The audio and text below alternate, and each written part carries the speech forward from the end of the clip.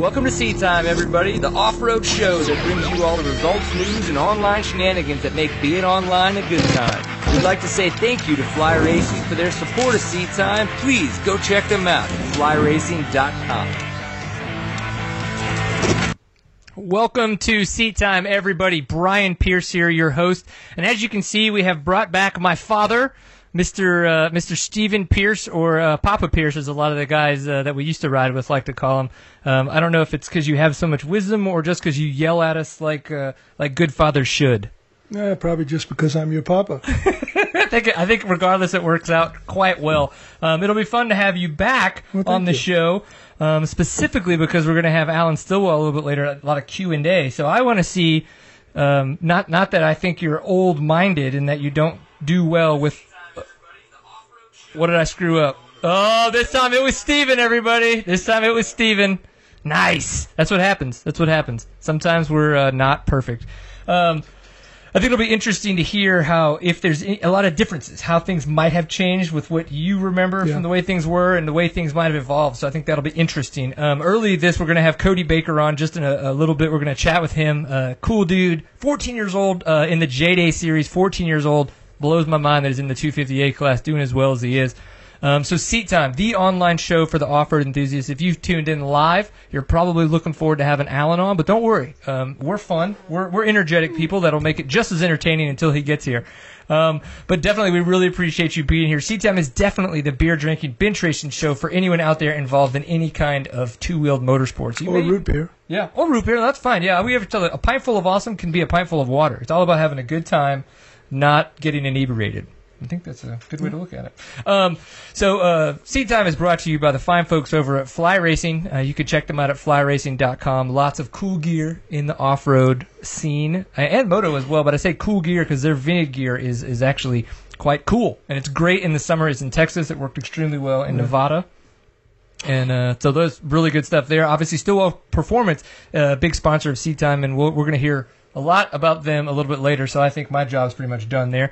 KR4 Performance, a ride and ride program. If anybody out there has wanted to do a GNCC race or a National Enduro, but just don't have the funds to do all the travel that comes with it, this is a great program for you to be able to either A, rent a bike to make it at these so you could just fly in and fly out, or B, maybe send your bike to them for the whole series if that's what you're looking to do and keep the travel a little bit more minimum. And of course, the guys over at Fast Company, makers of the flex bars and things like the Torque spoke wrench. I think, have you used that yet, the Torque spoke wrench? Remember, I'm an old guy. Right. You use I have the a calibrated technique. wrist. You have calibrated wrist. That's like the German measurement for Gutentight. Yeah, guten tight. Guten tight, when okay. it's guten tight, you're done. So, yeah, definitely, obviously you can tell we should all go pick up a Torque spoke wrench. Those things are But let's listen to maintenance first, because if that thing is frozen, all the torque wrench in the world isn't going to help. That's true. So don't screw up your bike because, you might have guys like us trying to work on it. It could get really crazy. So thanks, everybody, for tuning in. If you're not tuning into us live and you're archived, you can find us on YouTube if you're wanting to do it that way, with just video on the site, which is seattime.co. You can find everything archived there. If you're looking for audio only, Stitcher and iTunes, you can just search for Seat Time, 2 words, and it'll come up. Bam, subscribe, and that way you can go back through all of our archive stuff. I promise you, if anybody is looking for about 20 to 25 minutes of awkward yet still funny, go find the first 10 episodes of Seat Time ever with me and Bloody on the couch. I remember 11. Yeah, you were on 11. I was on 11. Yeah, if you want to see early Papa Pierce. The National coming up in Arkansas. Oh, God. 3+ years ago. Jeez Louise, we're crazy people. All right, guys. So, yeah, we're getting ready for another National Enduro this weekend. Yeah. It'll be good. Colorado. All right, so we have our first guest, Mr. Cody Baker. How is your evening going, kind sir? Pretty good. How about you? Well, you can tell that we've mumbled and fumbled our way through this very beginning here. How do you think we did? Was it energetic enough? What do you think? Were we missing anything? I don't know. I think it was pretty good. For coming from a 14-year-old with braces, right? Yeah. And believe me, I've got nothing against you, one, being 14, or B, having braces, because as my dad knows, I was in the exact same boat. The one difference, though, I have to say, at 14, Father, I know the letter of a rider that I was, and I think it matches C. if I was lucky at 14. Would you agree with that?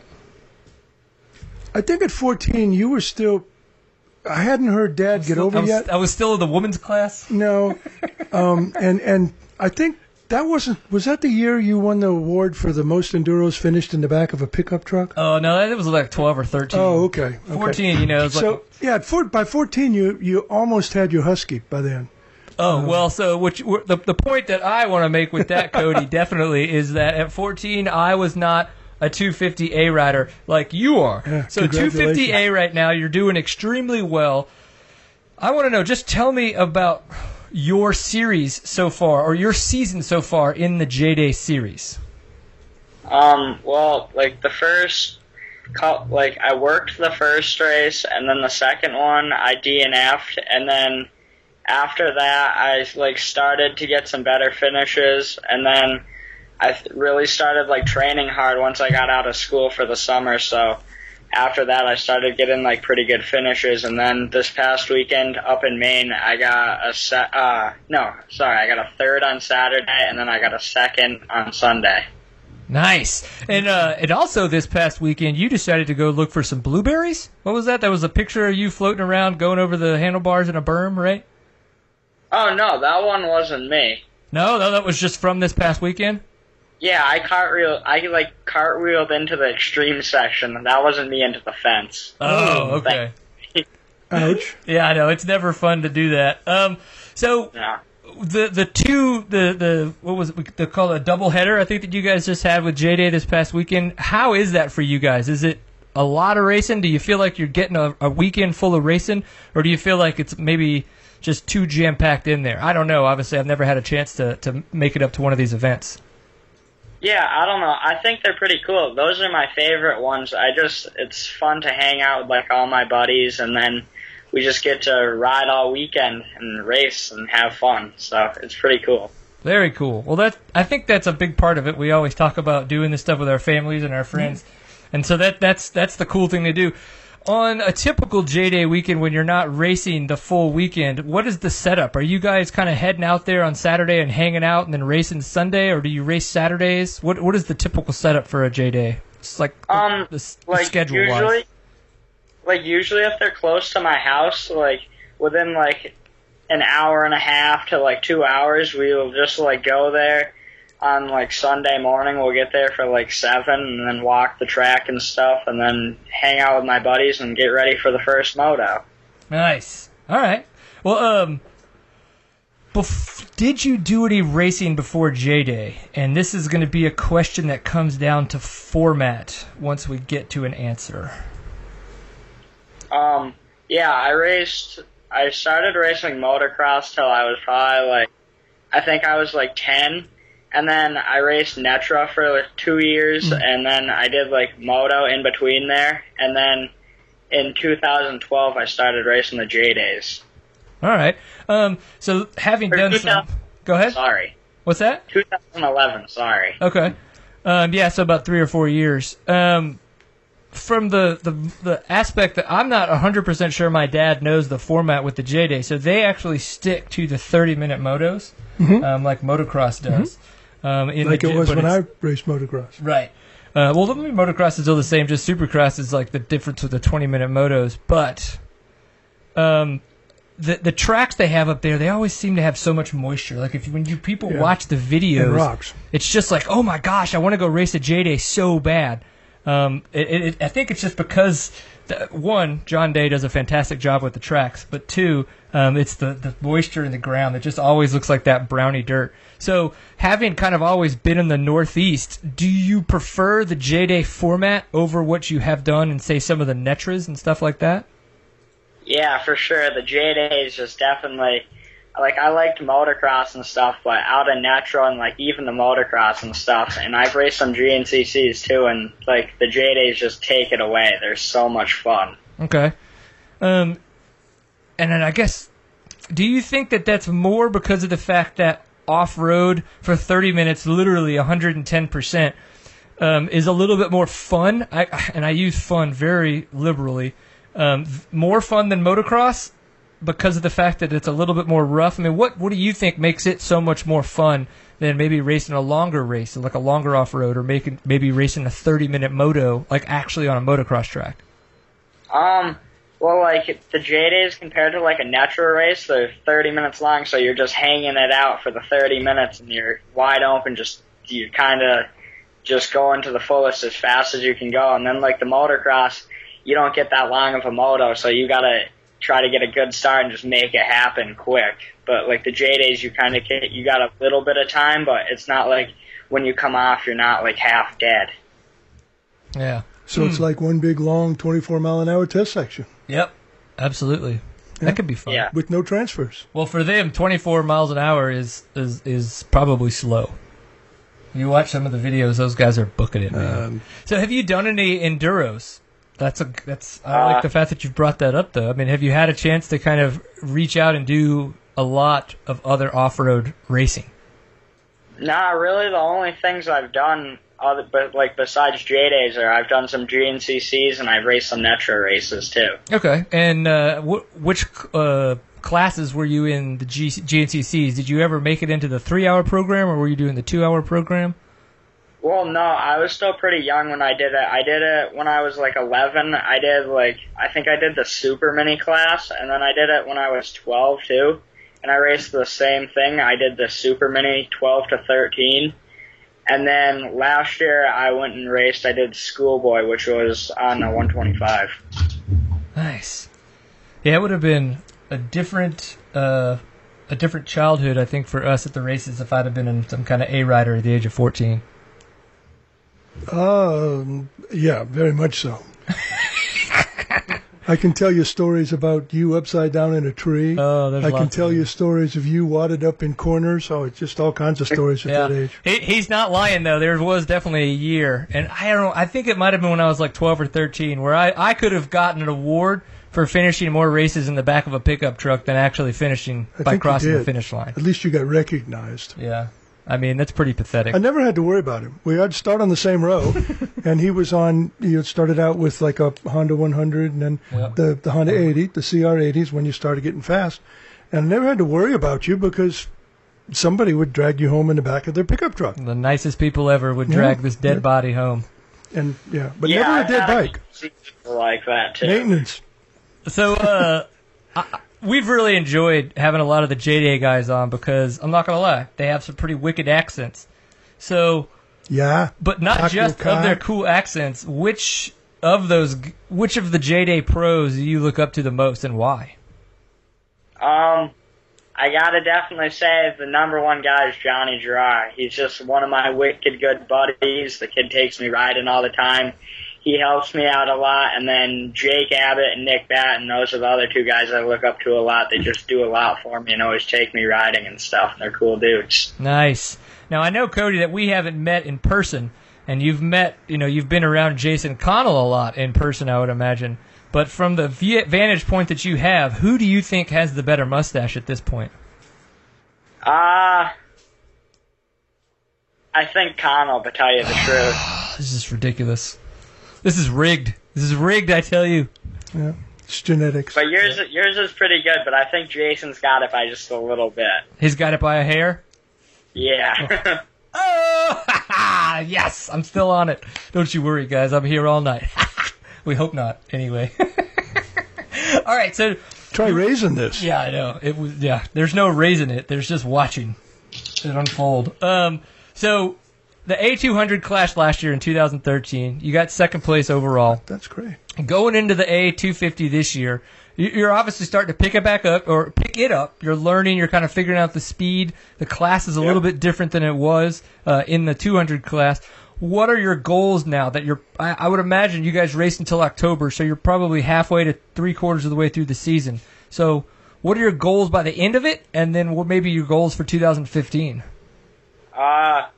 For the rest of this year, I just want to get some wins and try to get, maybe third for the championship, and my goal is to make pro by the end of the year. So we'll see if it happens. Right. Okay, now in the J-Day, you say you want to make pro by next year. Do you have to be elevated to that class, or can you elevate yourself if you think you're ready?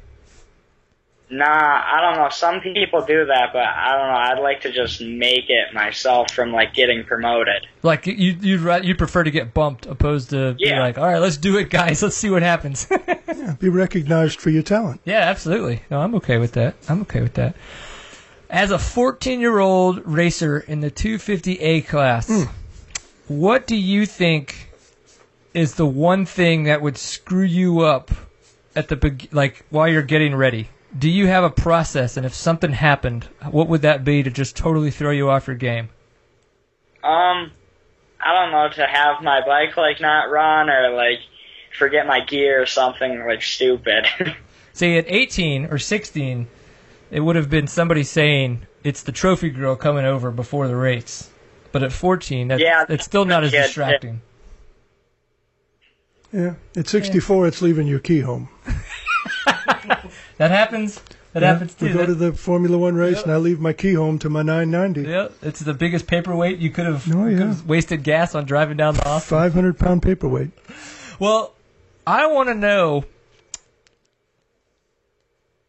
I want you. Let me rephrase that. I want you to do some national enduros. I want to see what you can do up against those boys, because obviously you've got the quick speed. You got the sprint speed. That 30 minutes there. Some of the national enduro tests are going to be 15, 20 minutes. Some of them are going to be in the 20 minutes, and some of them will even be up to, if not past 30 minutes. So you've got that sprint speed. I think it would be good to see not just you at 14 there, but a lot of other J-Day racers hitting up some national enduros. So I don't know for a fact if you guys have any more that are coming up towards you, but would that be something that you would be interested in? Yeah, I mean, I would definitely be down to do it. I just have to, if I could get, like, my mom and dad and maybe Brooks to bring me, I would definitely be down to try one. Oh, speaking of Brooks, if you were to say how Brooks was able to turn the entire J-Day series, well, maybe 7/8 of the entire J-Day series, onto orange bikes, how would you say that? Like, do you mean, like, how he gets, like, the KTMs there? Well, no, not physically how he were to drive them there, but what was the deciding factor of how he pretty much got the entire series racing KTMs? I don't know. They're just good bikes. They run good, and you really don't really have too many problems with them, if any. I think that's a pretty good sales pitch coming from a 14-year-old. He understands. They're ready to race, bro. I've been trying to break his son in properly. You know, there's blue, and then there's red, and then there's yellow, and then there's KTM. There's no such thing as orange. It's KTM. You know, so we'll see if your son picks up on that. I don't know. Little man Liam, he's a good guy. Yeah. He's a good guy. Well, cool. Well, Cody, good luck. Keep up the good work. Obviously, you said you had a little bit of issues there at the beginning of the season, kind of working into the 250A class, but, coming in there and being able to come away with second overall after a 2-day doubleheader, I think that's pretty impressive. Yes. It shows that you're picking up the speed and learning the class and learning how to compete with these guys. So definitely keep it up so we can have you on again in the future. I mean, we'll have you on regardless because you're a cool kid. And hopefully, as you turn into more of a man, your Bostonian accent will come to fruition. And then you can just sound as wicked awesome. But he as, doesn't have a car yet. You can't drive a car when you're 14. Sure. A car? Yeah, you can't drive a car at 14. You can't pack your car in the garage. Nah, when you're 14. You got to wait a few years. But then he'll know how to say it. His car. The car. Pack a car. All right, Cody. Well, thank you very much for coming on. Go ahead. Say the people I'd like to thank quick. Yeah, what up? I'd like to thank my mom, dad, and Brooks for always keeping me going. And then I'd like to thank Bazooka Joe and Dave Bradley for working on my bikes. And then also a huge thanks to Loud Fuel, Cabral, and Bubs Tosher. They helped me out a lot.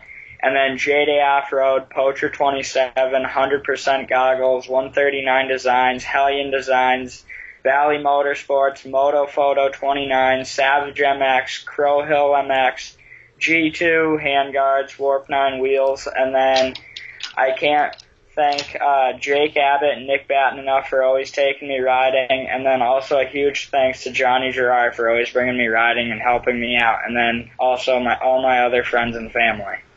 Nice. Outstanding. Well, yeah, that's awesome. You got so many people helping you out. What you need to do you have like a contact with 100% Goggles? Yeah. Okay.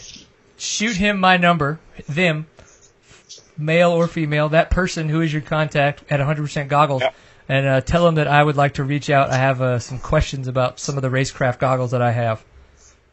All right. We don't need to. We just need to talk. We need to know how he finishes at the end of the season too. Yeah. So definitely. Well, he's got my number. He's whatever back. you do. I'm not on Snapchat. Don't treat my phone number, like my text messages, as Snapchat. I don't want any awkward photos. You know. No, actually, just send it all to me. I can take it. I'm a grown man. right. Thanks again, dude. You have a good night, and we'll chat with you soon. Do well. All right. Thanks a lot. Later, man. All right, bye. Sweet. So Cody Baker, up in the Northeast, cool dude. Motophoto 29, who he was talking about, she really helped us out when we got a lot of the other younger J-Day guys on. He was one of the ones we just didn't have time for, and it's really cool how fast these guys are doing, and I like the series. They're very supportive of Seat Time up there, so I want to make sure they get some time to chat about what's going on and have some fun up there. So we don't have a Pintful of Awesome award currently today. What we are doing, though, is Fly Racing is going to give away some swag to the best question that comes from the chat room this evening for Alan Stillwell. I've gotten a couple. So obviously the chat room's doing really good right now. I'm not going to lie. So if you're watching live, tlk.io/seattime is where you can go to see that, and you can get involved. You just have to sign in with Twitter, or you can be a guest, which is easy too. With that, if for some reason I do miss your question because there's just a lot of chatter going through there, feel free to post it again.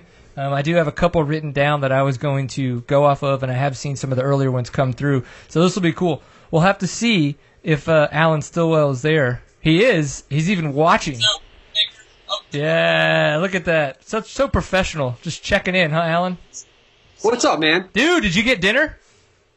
I did not.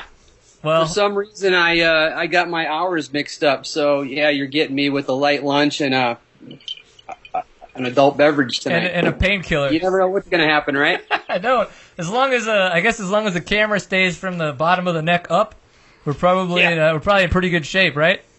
Yeah, for sure. Well, Alan, I know that you probably haven't had a chance before. That this is my father on the couch next to me. He's been on a show before, and I thought it would be really interesting for him to be able to come on and see of the evolution that we've all kind of gone through in the past 10, 15 years, that he's been more or less out of the sport, in the racing sense of it, that it would be cool to see kind of, from you how things have evolved and stuff. So I guess virtually this is my father.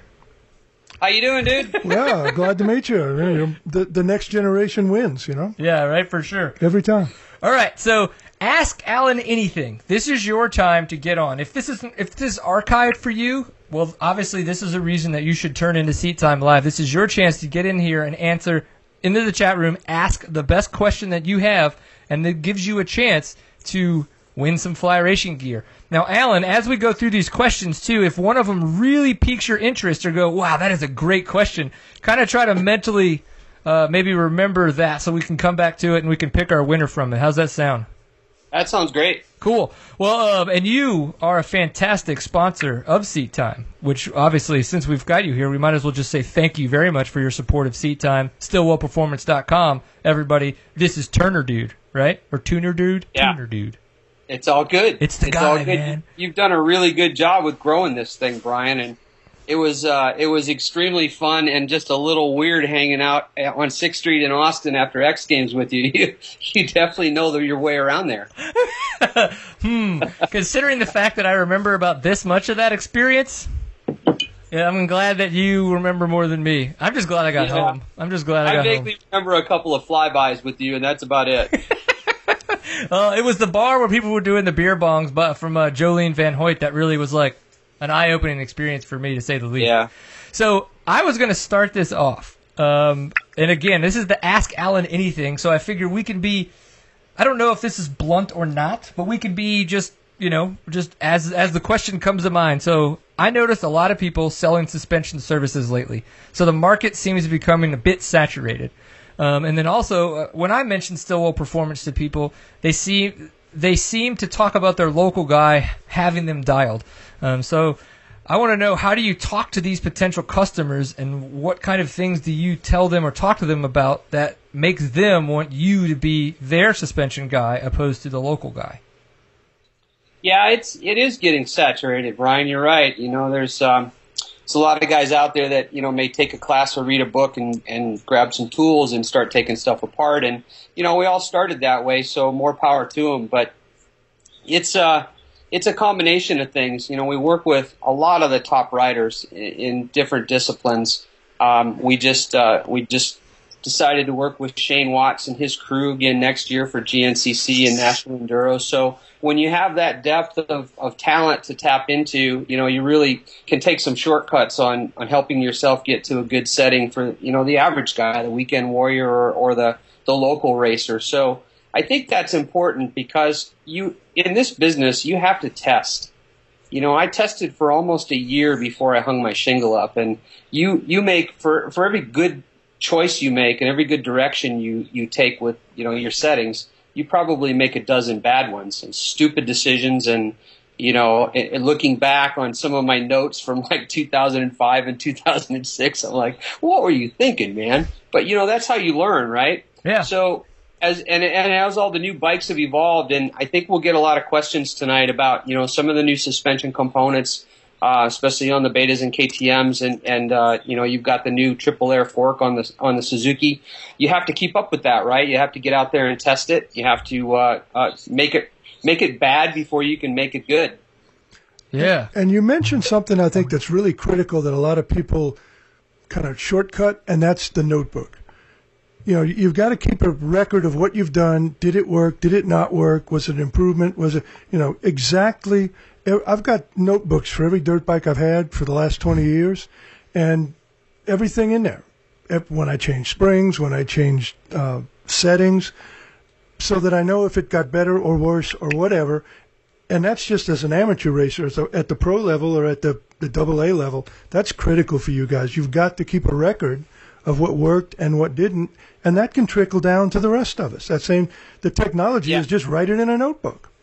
Yeah, it's true. It's really true, and the requirements have changed, and the suspension and the bikes. I mean, the bikes have evolved. If you look at just like, for example, if you look at the KTM line, they made some huge steps forward in the components on the bike, suspension-wise, in like about 07 to 09. And a lot of the problems that you had to fight around, like sticky forks and stuff that squeaks when it goes up and down, you could now go in there and really get a better tune on it. But yeah, I go back to my notes and my notebooks, and Max and Kevin, they're always laughing at me because I write things down in my notebook, and I just keep writing it and have these big old manila file folders, because that type of stuff, if I commit it to a computer, I'll probably forget half of it. So we were finishing Max's bike yesterday, and I'm out there with my 1-inch thick notebook, and we're going back through just with him, what worked, what didn't work, and he's become quite a good test rider, so it's a lot of fun. But this whole business is a moving target. Yeah. I'm sure we probably get some guys out there that are asking, hey, what do you need to get into the business? And it's a moving target. Brian, you could have 3 guys on your XC300 that weigh the same, they're exactly the same speed, and you put your setup in front of them, they wouldn't like it. They want their own thing. So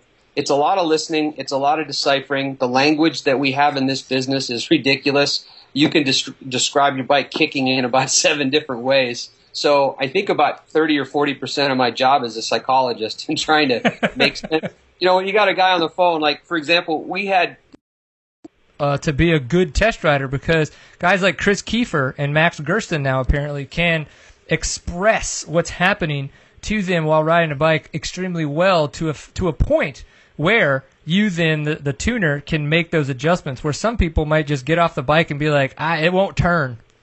What do you mean it won't turn? Like, it dives? Is it jumping over the berm? Like, what do you mean it won't turn? And they have no expression in that. Yeah, it hops, it dives, it skips, it's jumpy, it's bouncy. Bouncy's about my favorite one because, well, in a way, it's supposed to be bouncy. It's just, is it a good bounce or a bad bounce? So, yeah, for sure. And, to your point, Pops, that, some riders know more than others about tuning. It's really interesting because almost to a rider, the faster the guy goes, the less he knows about actually what's happening with his suspension. And I've worked with a lot of really good guys, and it's really interesting. And I'll use Watsy for an example. That guy could, I could twist the clickers any way that I wanted to, and he would adapt to it within a half mile. And he would come back, and I go, "What do you think?" And what do you want to do next? And the very first day I was working with him, I was asking him those open-end questions, and he just kind of, I don't know. It feels good to me. Run what you brung mentality. Yeah. So it's interesting for sure. Oh, yeah, I don't know. I've tried to get better at that, and I've realized that, with our discussions that I've got a lot to learn in that department, and I think that that's something that I think a lot of people should try to have as better discourse with the people that they're having tune their suspension and work with. One of the quick ones I got earlier was from Zach Huberty at Innovation Off-Road, and this was kind of what's the difference between the Ultra Gummy Dunlop tire and the stock Dunlop tires? And then I wanted to take it one step further and say, is the Ultra Sticky Dunlop being made off of a current mold, or is it actually an entire new mold and pattern that they're using for this gummy tire?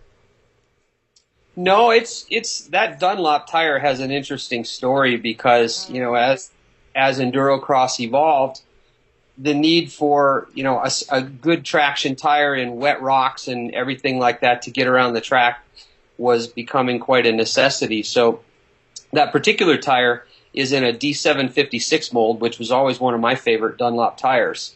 And essentially Dunlop just takes that mold and pours D803 Trials tire compound into it. Okay. And, out pops the tire. The thing about those tires is, as we all know, they're on Optanium, and we actually have to account for those tires as they get used, and they're supposed to be disposed of. So, they're not actually supposed to go out into the public because it's a racing tire with a limited life. It has virtually no sidewall to it, and it'll break down pretty quickly. Like Cody actually will run one of those 2 races. We'll actually flip it, and he likes it better the second race because it's crushed in a little bit, and as that knob wears around it a little bit, it actually grips better. Huh. So it's been interesting with those, and we're a dealer for the Golden tire, which is about the closest replica of that factory Dunlop that you can get, and they're pretty good darn tires. It's a 140, so it's a super wide tire, and if you're running tire balls or Moose, you have to actually order the correct setup to put inside it, but it works good. The problem with those tires, though, for the average guy is, if you're going to go out and spend $150 on a tire, you really want it to last a long time. So you have to buy those tires with the understanding that this is a race tire. It's like, a Ferrari tire. You're not going to get 60,000 miles out of it. You're probably going to get 6,000 miles out of it, but it'll be the best 6,000 miles of your life. Yeah. Go roost your buddies and climb a telephone pole with it. Yeah, not any kind of race, just an endurocross race. Yeah. But I like it. or your cases. Yeah. So was it the Equilibrium tire that Kyle Redmond was telling you about that Kenda has, or was he riding a different sticky rubber one? I don't know what the name of it is, Brian. I know I talked to him last week, and he said he was doing some testing with them, and that they had a sticky tire compound that they were going to come out with, and then Western Power Sports. I know Dave Hansen's my rep for Western Power Sports, and we just set up his Husky last week, and we got to talking about it because I'm having some trouble getting the Golden tires. The distribution is not really what it should be right now. And he said that they're actually going to come out with a sticky tire through their Sedona in-house brand. So I think it's becoming more and more widely accepted, and it's a game changer, man. You can see the difference. Like, we had some of our amateur kids on the sticky tires this year, and it's tough to go around an endurocross course when you're an amateur, but you can actually see the bike pulling them through the rocks, where before you'd light up just an MX whatever or a Bridgestone or anything. You just light the tire up and sit there and spin. Huh. Yeah, it's interesting, and I love the fact that so we're talking about Zach Huberty asked this question about the Dunlops. He runs Innovation Off-Road, and he had a really neat write-up last week about the new prototype Kenda Equilibrium tires. And if Kyle Redmond's out testing, I would imagine he's probably testing something of this sort. And it literally is a crossbreed between their Trials tire molding and one of their other, I don't know the exact mold, but one of their other off-road tires, but using kind of the trial compound, like you were saying. I think you said the 803 kind of, super sticky rubber stuff. And it's really interesting looking. And Ryder Lafferty was doing a lot of testing on it. I'm looking forward to seeing them at the TKO. I think I'm going to get a pair of the Ultra Stickies of the Kindas to run there at TKO. So it'll be cool to get a chance to really test that and see if what you're saying is true. Because if I don't win, I don't know, Alan, if I can believe what you're saying, right? I don't know. If you don't win, Brian, I've already told you we're going to ban you from the pit. So there's no pressure or anything. Okay. I got this. All right, so let's get into some more questions. Now, this is a little bit of a long one, but since we're kind of in the mix, I just want to get a little bit of the longer ones out. This is one we got right away when we talked about the show last week that you were going to come on. So I really wanted to get this. This is from Eric Miller. Now, let me see if I can get this for you. And if for some reason I lose you, Alan, you just tell me, and I'll try to find some highlights here, okay? So, 2012 KTM 250X SX two-stroke. He's about 175 pounds, 6'5". He says he's a desert expert running a 3.2 gallon tank. He's got a Scott's dampener and a bib in the front tire. He sets his sag to spec. He says his forks are downright abusive for cross-country or desert riding. He says, I've resprung with heavier springs, and the bike runs and feels great on sand whoops and G-outs, but then it's abusive for braking bumps or square-edge chops. High-speed hits, zap his wrist, and grind his palms to hamburgers. His words. Dialing back the compression adjuster doesn't help. Rebound feels good, and the fork doesn't feel like it's packing. I lowered the outer chamber oil, but that made G-outs harsh. A local tuner took some compression dampening during a revalve, but it only made the fork softer on G-outs and whoops, not the high-speed chop. I have come to the point of running my Desert Valve Husaberg 570 open chamber forks on the 250. The Berg forks are plush even with heavy springs. How do I get high-speed plushness in the crap-tastic closed-chambered fork? I guess I really probably could have just asked the end of that, but I thought that I like the fact that he put so much effort into this because you could tell he's looking for a real answer. Yeah. Oh no, and that's quite frankly, that's a typical phone conversation that I have. Gosh, I don't know, sometimes 15 times a day. So you've got a guy here. The only thing I didn't hear was his weight. Oh, 175. Okay, what was his skill level? Desert expert. Okay. So the things you have to look at is, first of all, it's an SX, right? So Correct. It's a dragster motor and a 210-pound chassis. So getting the power to the ground in that bike is very, very critical, and we actually set those up a little bit different than, say, an XC, just because of the the raw power, the brutal nature of the delivery, and how light the bike is. The other thing in that message that piqued my interest was he's 6'5". So Correct. He's a skinny guy for 6'5" at 175. Yeah, you can get off the heroin, dude. Jeez. Yeah, but if you think about bending in the waist at 6'5", that dude is got a lot of head, shoulders, and chest up over the front of the bike. And if he's a desert racer, that's no doubt where he spends a lot of his time, is on the gas, on the pegs. Kind of like Kurt used to look, man. Right. He had the perfect off-road desert physique. He was straight-legged, leaned over the bike, and you need a little bit of spring up there to hold him up. So if he sprung the bike correctly, then his problem is really in the valving, because a 6'5" guy at 175 pounds. Let me back up for a second and talk about springs and spring rates, because there's a lot of charts out there, and we've all gotten used to in the past just going, I need this for my bike. I'm going to plug it into the computer, and out pops the spring. And we no longer have done that here at my shop for, about 10 years. Good. Because all of those factors that he just described play into that. He's 175 pounds, but he's a big, tall dude, right? Yeah. And now he's bonsai and whoops at 60. I'm sure he's got that thing geared up, so he's bonsai and whoops 60, 70 miles an hour if he's running National Hare and Hound or anything out in Nevada. So you have to take that into account, and that changes the whole scheme of things. So when he said he sprung it for his weight, I would question, is that really the right spring based on the other conditions? And that's a tough question to answer, because the average guy out there has access to an online spring calculator, and really that's the decision you're making. And in my experience, I've seen those things, and they're about 30% off. So, but let's assume for a moment he's got the right springs on the bike. Then you have to think about where he lives in the country, the amount of speed he's carrying, the bike he's on, the setup for a 254 stroke would be a lot different, or 350 than what I'm going to describe. So that front end of that bike has to stay up. It has to stay light. He has to be able to skim the whoops and not have the front end dive, because as we all know, when you're going 60 across the whoops, if you dive into a whoop, you're probably going to get into a swapper. So for a desert guy, we would err on a little bit stiffer of a spring for him, and then how we would actually, look to set up valving would be to give him some plushness, because a typical desert racer races across the valley, up the next mountain range, across the top of the mountain range, and down again. That's what Hare and Hound is, right? It's just 80-mile-an-hour straightaways, and then they throw you into the rocks. So right. It is a tough thing to tune for.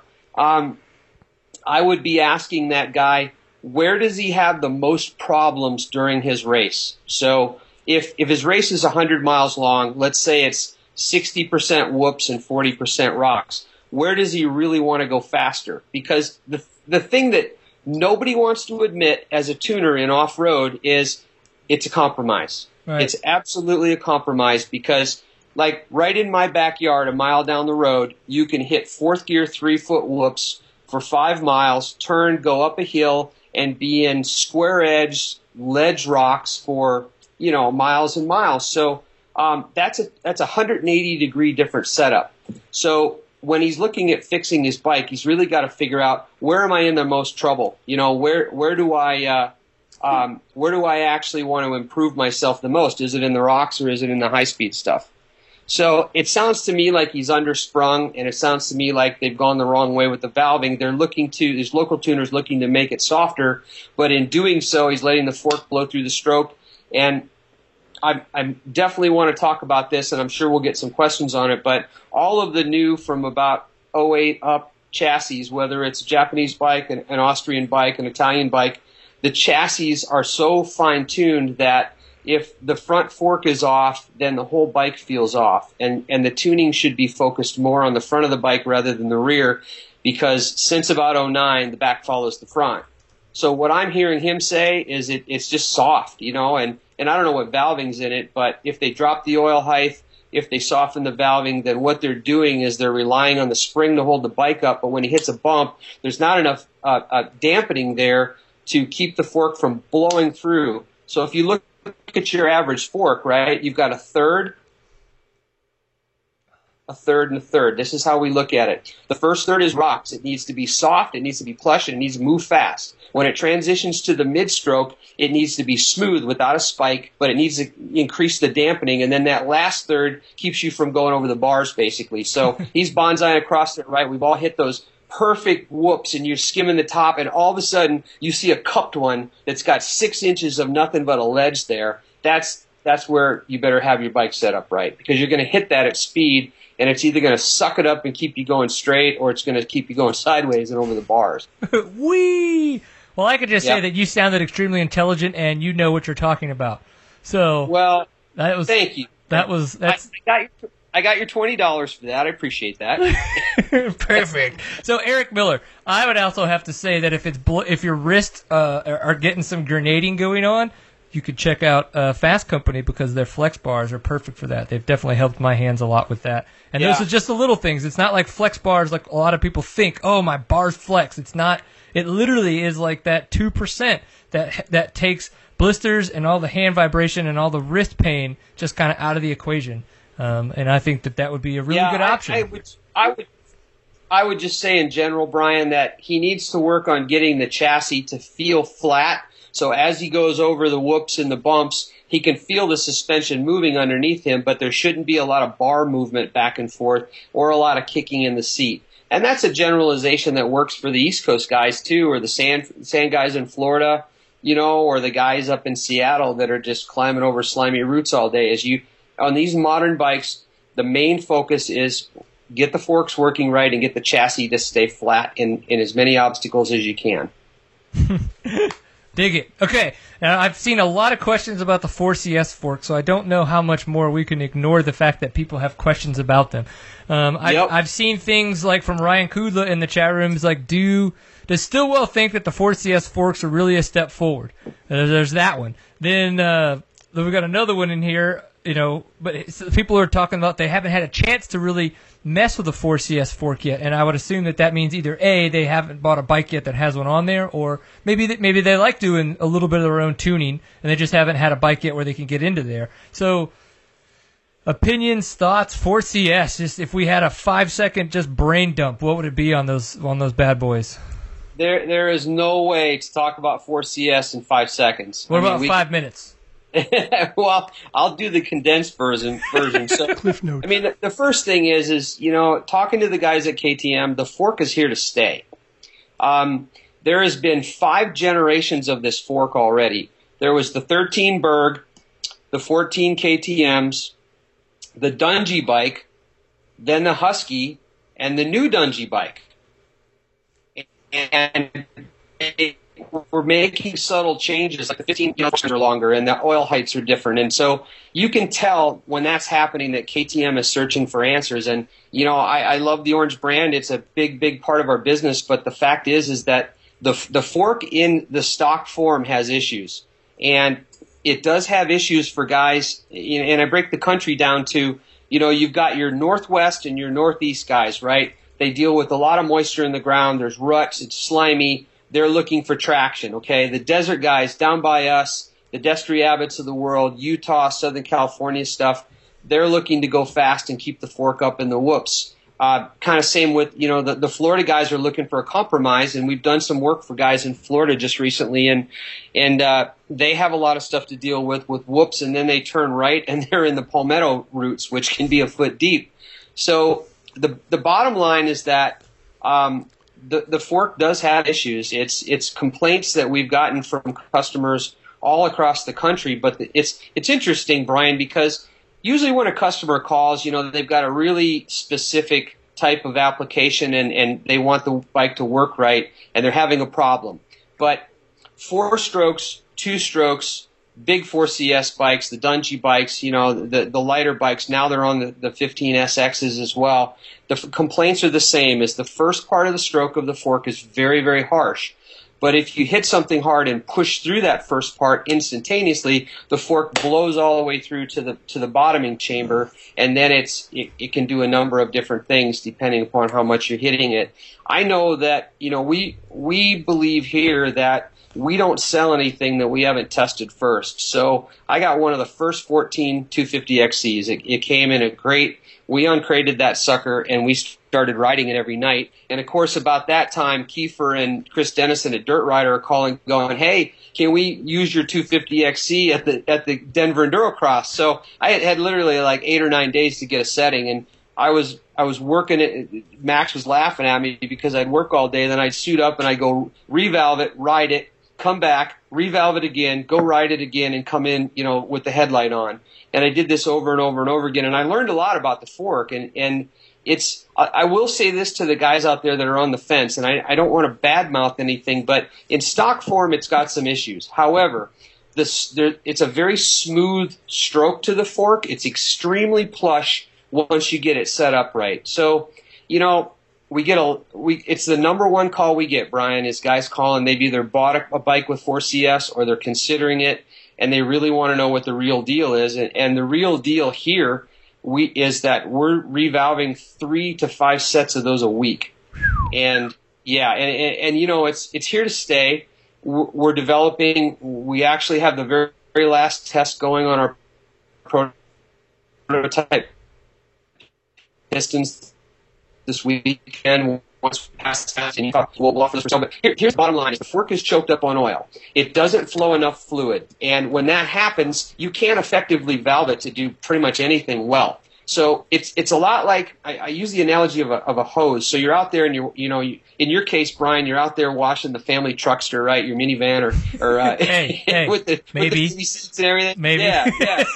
So you got the hose on halfway, right? You're washing the soap off. Well, if you can turn that hose on high and adjust it just right, well, then you have the ability to blow the dirt off and get in the cracks and crevices. So if you put that in the form of motorcycle suspension, you have to flow enough fluid in order to control it properly. And one of the big problems with that fork is it's just choked up. Okay. And there is a lot of stuff going on inside of a 4CS fork. I mean, they call it 4-chamber because it literally is 4 different chambers that, contain oil and valving and air and spring and preload. So there's a lot to do in there, and it will be, for the weekend guy, it's tough because now you're bleeding out the bottom chamber, then you're flipping it over and you have to bleed out the top chamber. And if you don't get it right, then your oil height is off, and that controls your bottoming, and so the spring preload is off on the fork, and it's a handful. But I will say, I know Eric Kudla has sent me a couple Facebooks and stuff.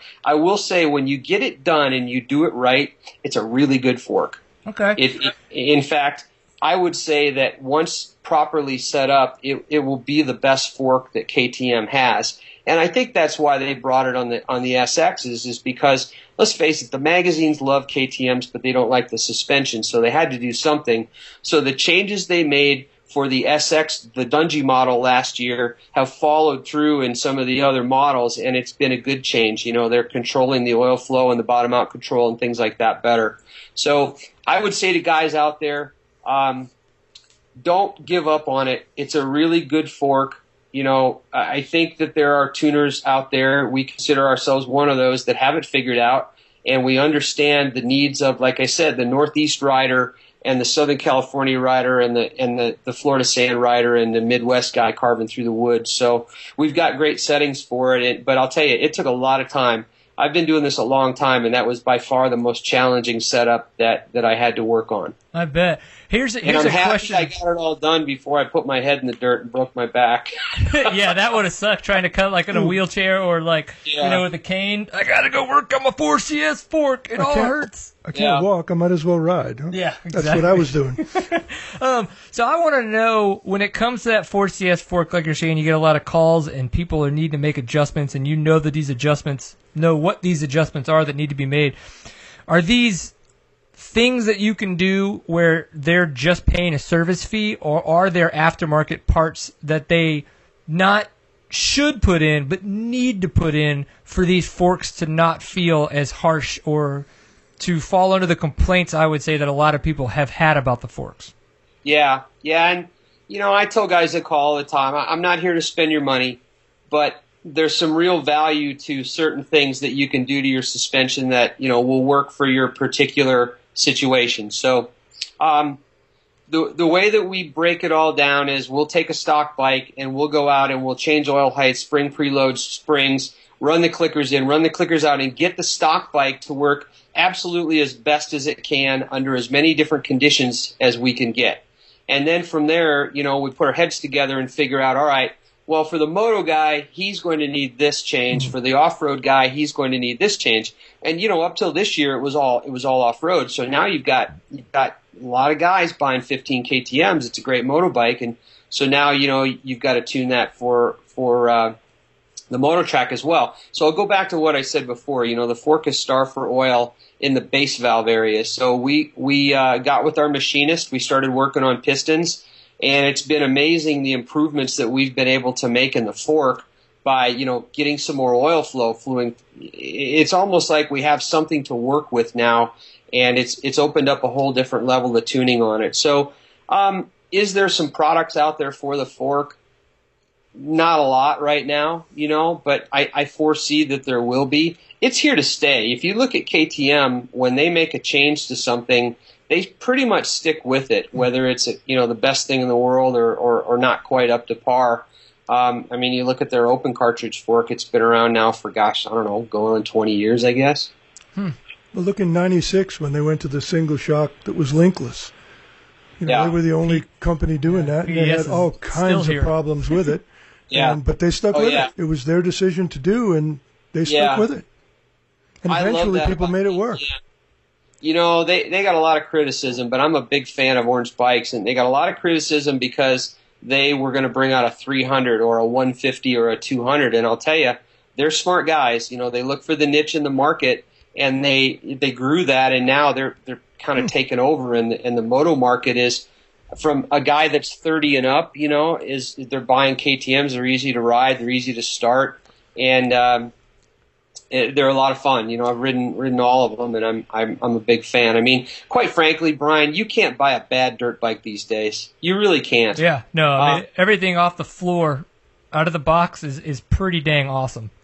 Yeah, the new YZ250 is phenomenal. We just set up a 2015 YZ450 for a National Hare and Hound Pro, and the chassis are great on them. They turn good, they're powerful.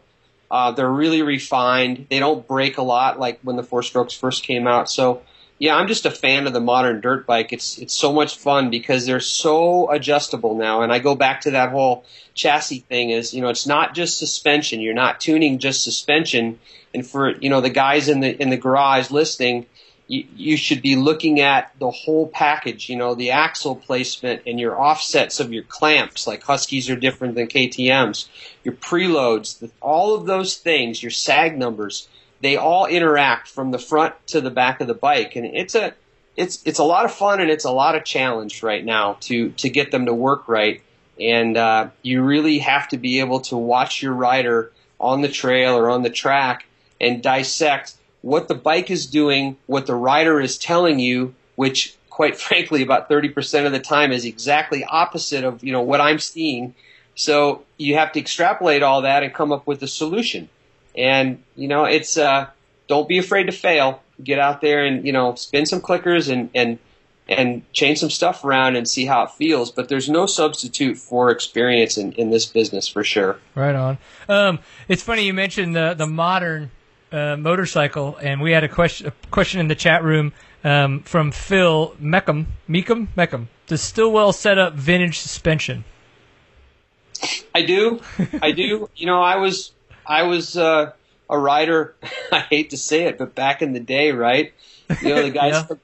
Yeah, we built a new shop, and so we decorated the office with some of my old vintage pictures back when I didn't have, my built-in fanny pack. And it's interesting because if you think about it, right around 1985 is when suspension became adjustable. And I remember going to Paul Theed's class at Race Tech a long, long time ago, and he started talking about, how you can tune on things. And Paul's a really smart guy. And that's when you started to be able to affect some changes. Before that, you'd take the forks apart, you'd braze the dampening holes shut, and you'd drill other ones in another spot, in another size. Look at your dad nodding his head. Yep. He's been there, right? He's been there. And you put it back together, and you go, man, I hope this works. And so you're poking your finger at things. Or you put 30-weight motor oil in it to get it to have some dampening. To answer your question, we do. We like it. We did an 81 IT 465. I had one of those. We just finished an 85 CR 250 that I didn't even want to let go out the door. It was a kid local here. He's been a good customer, Odin. And I almost bought the bike from him because he was showing me pictures of it. And it's like, dude, I just want that thing.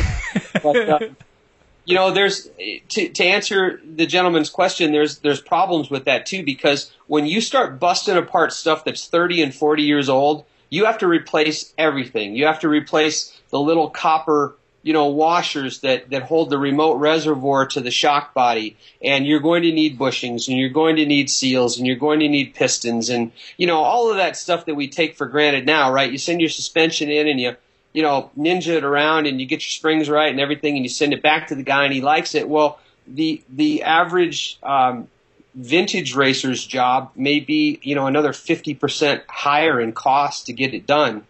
But we do it. We like it. It's a challenge for sure because stuff falls apart. The rubber bottoming bumpers on the shocks, you take it and it crumbles like charcoal. My tech Kevin is here, and he's just nodding his head going, yeah, it's crazy, So you send the parts list to the customer, and you're like, all right, dude, here's what you're looking at. And he's like, oh, my goodness, I didn't expect that. But that's what you get with vintage stuff. But some of the stuff out there is you can make it work really good. Like, for example, that 85 Honda shock, it's not a lot different than what you'll find on your new KXs or your new Hondas. It may look a little bit different, but, the thing dampens the same way, And Showa really had that stuff figured out back in the day. I remember Motocross Action going, the 87 Honda CR250 forks were the best thing they've ever ridden. And you know what? That design was better than, in my opinion, than the upside down fork because it flexed more and it made the ride plusher. And they put them on the XRs. Yeah. You know what? We just did an XR400 with a CRF 450 front end with triple clamps and the whole deal. And it was great to get it in here. You know, it's a little bit different job than what we normally do. And my tech just loved it. You know, he tore into that thing. And the guy, you know, he rides the rocks up in Flagstaff, Arizona. And it's a great setup. An XR400 is an awesome bike. Yeah. That's pretty wicked. Okay, so Dustin Malacote in the chat room was asking, do you use a Huck valve or some sort of anti-bottoming valve in your suspension? Or I guess in your suspension work? You know, a Huck valve is a branded valve, and we don't necessarily use that exact product, but we arrive at the same solution based on what the customer needs. So, you know, it's not as easy as buying a product and dropping it in and going, great, it's better. It will be better, but you have to take so many different things into consideration. If the guy has problems with bottoming, you have to look a lot deeper. And I'll go back to the gentleman that was talking about his desert setup. I'm sure he's bottoming that bike. So you need to look for solutions and you need to look deep. And we don't really believe in throwing products at a customer with the hope of solving a problem. We're pretty much want to dissect exactly what's going on for that guy. And I go back to, you know, Brian, I did your 300, right? Yep. It's probably the most popular bike out there right now is a KTM 300XC in the off-road world. And, you know, I can't tell you how many different setups we've arrived at. And, you know, a guy may call up and go, man, I'm having a ton of problems with bottoming. Well, you know, maybe he played with his oil height and dropped it too much, or maybe he's 40 pounds heavier than the springs, or maybe he's riding B class when he should be a pro and he's just slamming stuff too hard. So it's a lot of just, you know, it's like a psychologist, dude. You just got to really talk to the customer and understand, and then you apply your knowledge and your skills. And if you have products that work for that customer and it will help them, then, you know, we talk about that. There's a lot of things we've developed here that are off-road based, that when a moto guy calls up, he goes, man, I got a fully modified SX 250 with a 300 head on it and jug, and, you know, I rip around the motocross track. Well, I may not recommend some of the things to him that I would for the next guy that calls is just a full-on single track head. Right. So, you know, you have to match the solution to the need, is what I say. And I, you know, there's a lot of companies out there that make good products, but it's a one size fits all. And I go back to 09 and up. It's a whole new world with these bikes. You know, it's not a one size fits all. Is this bike, your bike, for example, can be made to do so many different things. You know, you see them at the moto track. Well, the setup for that's different than the guy who's going to go over the hill from the motocross track and ride in the creek bottom with 3-foot boulders. Woo! I like that idea. I like even though I would probably crash on the 1-foot boulder. Can you imagine that with the Supercross suspension? Oh, that would hurt. Yeah. What's that? Are you riding TKO? I am. I'm signed up. I'm 7B on the amateur day. All right. Well, my goal is to make the first cut, make it into the not make it, but make it into the second race, and then after that, I just want to finish it. Not that I need to finish it on time. I just want to finish it. That's just a gnarly race. You know, we've been doing a lot of tuning here because we've got 3 weeks in a row with 3 distinctly different races coming up. We've got the Colorado National Enduro. And then you go directly from there. You come home. You have one day to change setups and clean the bikes, put them back in the trailer, and then you're off to Tennessee for Tennessee Knockout. And then a week later, you know, you're back in the stadium and you're banging into big lumber, you know, 3-foot logs and stuff. Yeah, it's a lot going on for you guys, and that's cool because that's one of the main reasons that this appealed to us and why we wanted to chat with you and be able to get questions is because you've been going through so many different setups for the same riders, same bikes. It's just that you've got to make all these weird different adjustments for all these different types of terrain. So 2 different riders with 2 different riding styles. Yeah, so there's a lot going on there. Let's go. I had a couple of questions for Mopar, and I didn't get a chance to get to any of these yet. What is the float on the WP twin chamber forks, and what does it alter?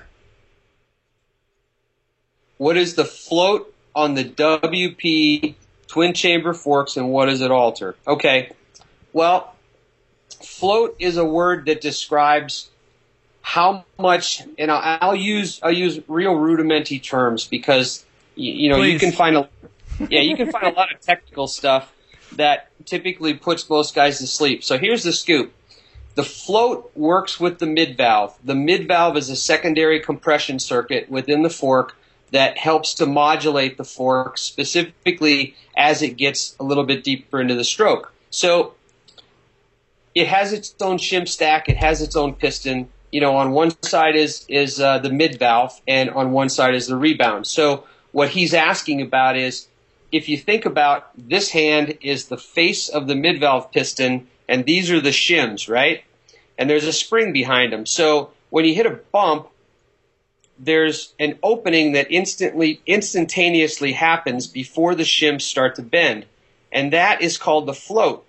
And a lot of guys spend a ton of time adjusting that float to get the type of ride they want out of the bike. Specifically, I'll use an off-road. You're going to TKO. It's the world of square edge rocks. So that's considered a high-speed suspension movement. You may hit a rock, Brian, in a couple weeks at that place going 5 miles an hour, but to your suspension, it's a high-speed movement. So that float pops open, allows oil to flow, and then the shims start to bend. So it's extremely tunable within a suspension, and that's the description of it. So what was he asking beyond that? I guess it's like, so he was just asking what is the float? So that was actually what that was, and what does it alter? So I think that you kind of actually hit both of those points.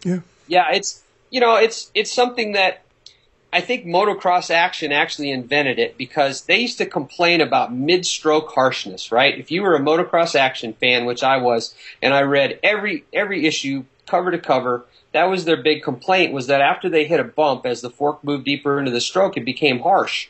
So, that's where as suspension evolved, they came up with, the mid-valve, and there's a million different ways to tune it, and it's really dependent upon all the things that we've, talked about a couple of times tonight already, is height, weight, speed, where in the country you are, what bike do you have, 2-stroke, 4-stroke, do you sit down, do you stand up, are you old, are you young?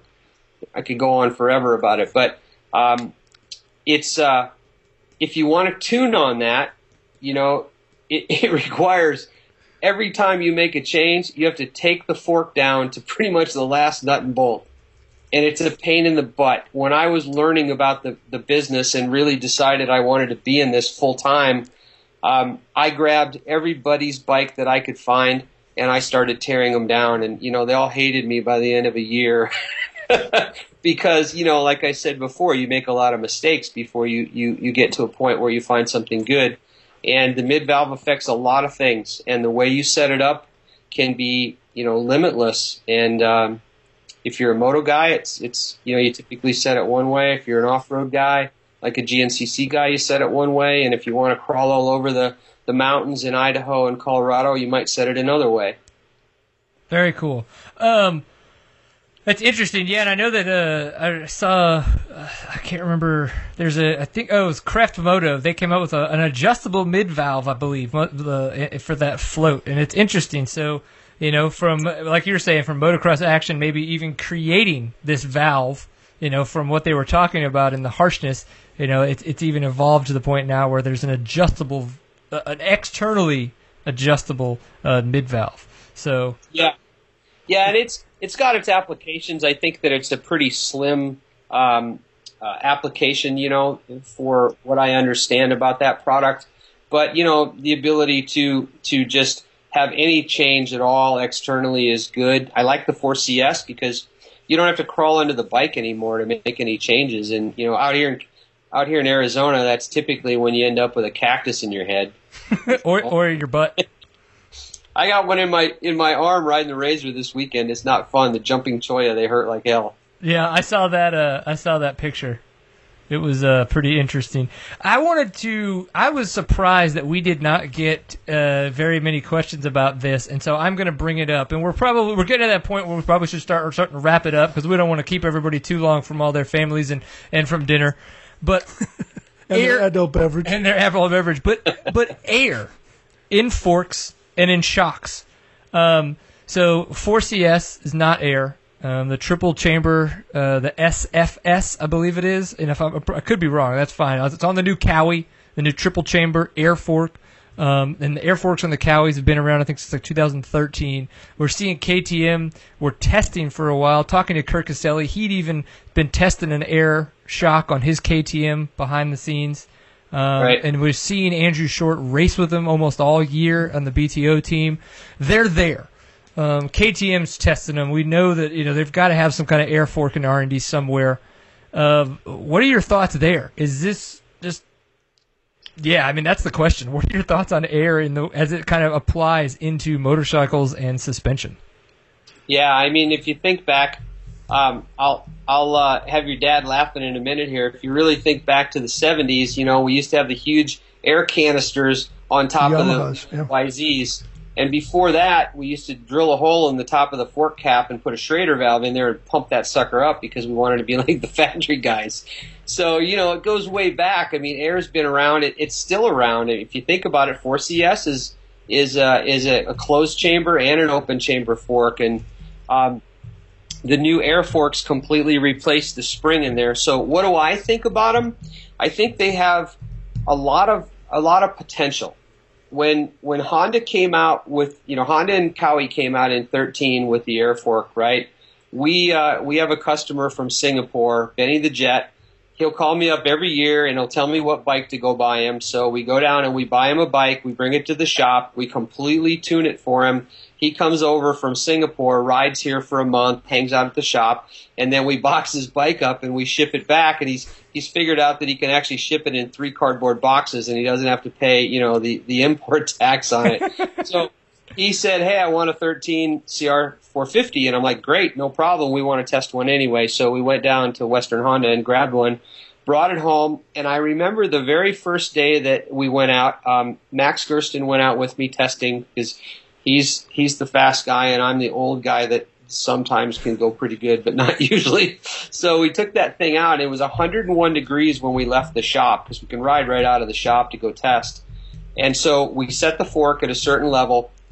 And I was concerned about it, pumping up because, man, it's hot out here. And, you think about how hot stuff gets during a moto or a Hare and Hound or a GNCC. So we took a gauge with us, a good gauge that we had. And so we rode that thing off-road, not hard, but we rode it for about 40 minutes. And it had pumped up 2 pounds. Well, that's the equivalent of 1 spring rate. And that was kind of a warning flag for me. It's like, man, the guys that are running hare scrambles, they want the thing to be softer at the end and not harsher, and that's what more air would be. So I think that they've worked on that, and I haven't obviously I can't ride right now, so I haven't thrown a leg over the new Suzuki with that fork, but I believe that they're getting it to the point where they can control that air, that Showa fork has a negative chamber, and it looks to me like just a bleed off for excess air pressure, so they can keep it consistent. So with that said, and assuming that they've got some of the bugs worked out, I think it's a great idea. That fork is so plush, and I noticed it most when you're in a third gear sweeper with about 2 inches of acceleration chop. That fork stayed on the ground. It was plush. It didn't give a lot of feedback through the handlebars and so forth. And, Max rode it off-road in some super gnarly rocks and stuff, and he really liked it. But we kept checking the pressure, and as long as we could keep the pressure in the right range, then it worked fantastic. So real smooth, less weight. I think it has a future. You can tell by, how they're changing the design, right? First it was the SFF Showa fork with the big spring in one side and no spring in the other. And now they've taken that design one step further and they pulled it out of there. I think it's got a lot of potential. I think right now it has a little bit more potential for the shorter rides and the shorter races than, say, go back to 3-hour GNCC where these guys, they can't check their air pressure in the middle of the race, so they have to deal with whatever they end up with. But it's got a lot of positives. It also has a lot of negatives. I was last year at the moto track, and here comes a guy with a couple blown fork seals and his fenders riding on the tire. Yep. So you have to, if you're a moto guy, it's a different situation than an off-road guy. Like off-road guys leave the truck, they got a fanny pack, and like I'll use my buddies in Colorado. They're banging out 120, 130 mile days, 2 and 3 tanks. They don't want to deal with it if there's a problem with it. They just want it to last all day and be consistent. Yep. Where the moto guy is going to go out, an amateur is going to go run a 15 to 20 minute moto as hard as he or she can go. It makes a lot more sense. So, I'll reserve my judgment until I, can really look hard at the Suzuki and what the advances are. But it looks like they've solved a lot of the initial problems, and I hope they have, because once they get that sucker dialed, man, it's going to be so smooth and so supple that, air is compressible, right? It's like a spring, but you can control it a lot more. With a spring, you're turning your preload on a dial, and with air, you can make it infinite to what you can adjust it to. And it's progressive. It's 100% progressive. It's a linear curve. Sure. Yep, it is. Interesting. We tried. We pumped them full of nitrogen. We did a bunch of things to try and control the heat and stuff. So, Arizona's a little extreme. Guys are riding in 110 degrees out here, and that's extreme on the bike. So I don't want to prejudge anything, but I think that what we saw in the first generation was a pretty good moto setup, but it had a little bit of drawback for the off-road world. All right. You didn't say anything about the air shock. So that either means you've tested one and you can't say anything, or you choose not to. Or you cried along with Ryan, don't you? It's coming, right? I'm good buddies with the Fox guys. We're the largest Fox motorcycle suspension dealer in the country right now, and so we sell a lot of Fox shocks, right? Cody lives 15 minutes from the Fox guys, so we went over there. And it's ironic that, I had a 1977 Suzuki RM, and I had air shocks on the back. Huskies had air shocks. You could go out and buy that technology, and when you look at that air shock in 77 broken down, it's not a lot different than what you're seeing now. The difference now is that if you watch Ryan Dungey at the first Supercross of the year, man, that air shock looked fantastic. It looked super plush. It looked like it had great bottoming resistance, and it helped the bike stay flat. Well, a couple races later, he's on the line, and somebody popped a hole in it, and it went flat. So, there's pluses and minuses to everything, but I think you'll see it. Brian, I think you're going to see two things coming forth in the next 10 years. You're going to see a lot of weight reduction. The components will go up, and you'll see a lot more air. And I really believe that in 10 years or less, just like EFI, you're going to plug your computer into your suspension, and you're going to tune it that way. Yeah, and that's already happening on the mountain bike side of things. Yeah. And so I think that we're seeing a lot, even though it doesn't happen nearly as fast as I would have expected when I kind of got back into dirt biking in 2006 from the mountain bike world. We're definitely on a trickle factor from a lot of the technology that's going on there. It used to be so the other much way. so. Yeah, so much so. 2 years ago, we stopped at the Fox factory on the way to Sacramento Endurocross, and they gave us a tour. And I'm like the total tourist, right? I got my iPhone and I'm popping pictures off one after the other. Well, Neezer, our guide, turns left, goes into this room, and he turns around and he goes, "You have to put your camera in your pocket." And he flipped the lights on it, and there was a bike on a stand with tons of wires running everywhere from it, and a bank of computer monitors, and they were working on electronically tuned suspension. And lo and behold, 2 years later, when I went to Cody's to tune before the first race this year, we go trucking down to the Fox shop, the Fox factory. We needed to change a seal, and there it is in production. Right, you can flip a switch and you can go soft, medium, hard. I think that's what it is, but you can do it on the fly, and it's pretty cool. There's some street bikes now and adventure bikes that are toying with that. Yeah, the Ducatis have, the Öhlins on the Ducatis have adjustability to it, but it's really from a panel that you pre-choose your presets and stuff. But I think that you'll be able to see a lot of advances. I mean, we're working on something here that will be pretty cool for the off-road rider to be bonsaiing down the trail and make some adjustments. So I can't really say too much more about it, but there's some good things coming. Yeah, it's the Fox on the mountain bike side of things. They had their climb, trail, descend. They call it the CTD mode, and it was actually quite. From what I understand, I don't know if they just had bad stock settings on a lot of the bikes, But I never got a chance. As I've said, like 2006 for me was kind of when I transitioned back to dirt bikes, and so I don't get a chance to play around with a lot of the technology in the mountain bike world as much. But apparently it was kind of a big flop. And so I wonder if, you're saying like soft, medium, hard, if it's kind of the same mentality of, what you would want for climbing versus descending versus kind of just going, how people would respond to that. Now, was it a flop because people just freaked out, like getting themselves in the wrong setting at the wrong time, and so the bike rode like shit? Or was it that they just had really bad settings for these preset settings, and so that gave everybody a bad taste in their mouth about the CTD? And so it could be interesting to see how that kind of plays over into the motorcycle world. But I mean, they're right across the hall from each other. I would imagine where all this R&D went down for mountain biking, for then what it's going to happen as it goes into the motorcycle side of things. So. Yeah. The big limiting factor is cost. You start throwing electronics at it. You look at when they put EFI on the bikes, the prices started going up. So now, do you want electronic suspension on your bike? And I'm sure there's some things going on behind the scenes, but it's like a lot of things. Do you want to spend $9,000 on your bike, or now do you want to spend $11,000? Yeah, and you don't see a lot of aftermarket suspension purchases in the motorcycle world either. In the mountain bike world, you do. Somebody's going to be like, I'm riding RockShox. This Pike sucks. I want to go to the Boss suspension because Boss has really made a big push and they're distributing them in the States again. I want to, or there's so, you could do Cane Creek. There's so many different options, and it seems expensive at the time, but if you were to go to that in the motorcycle route, you were like, man, I only want these forks. That would be a pretty penny, right? I mean, we're talking $2-3 grand easy, like.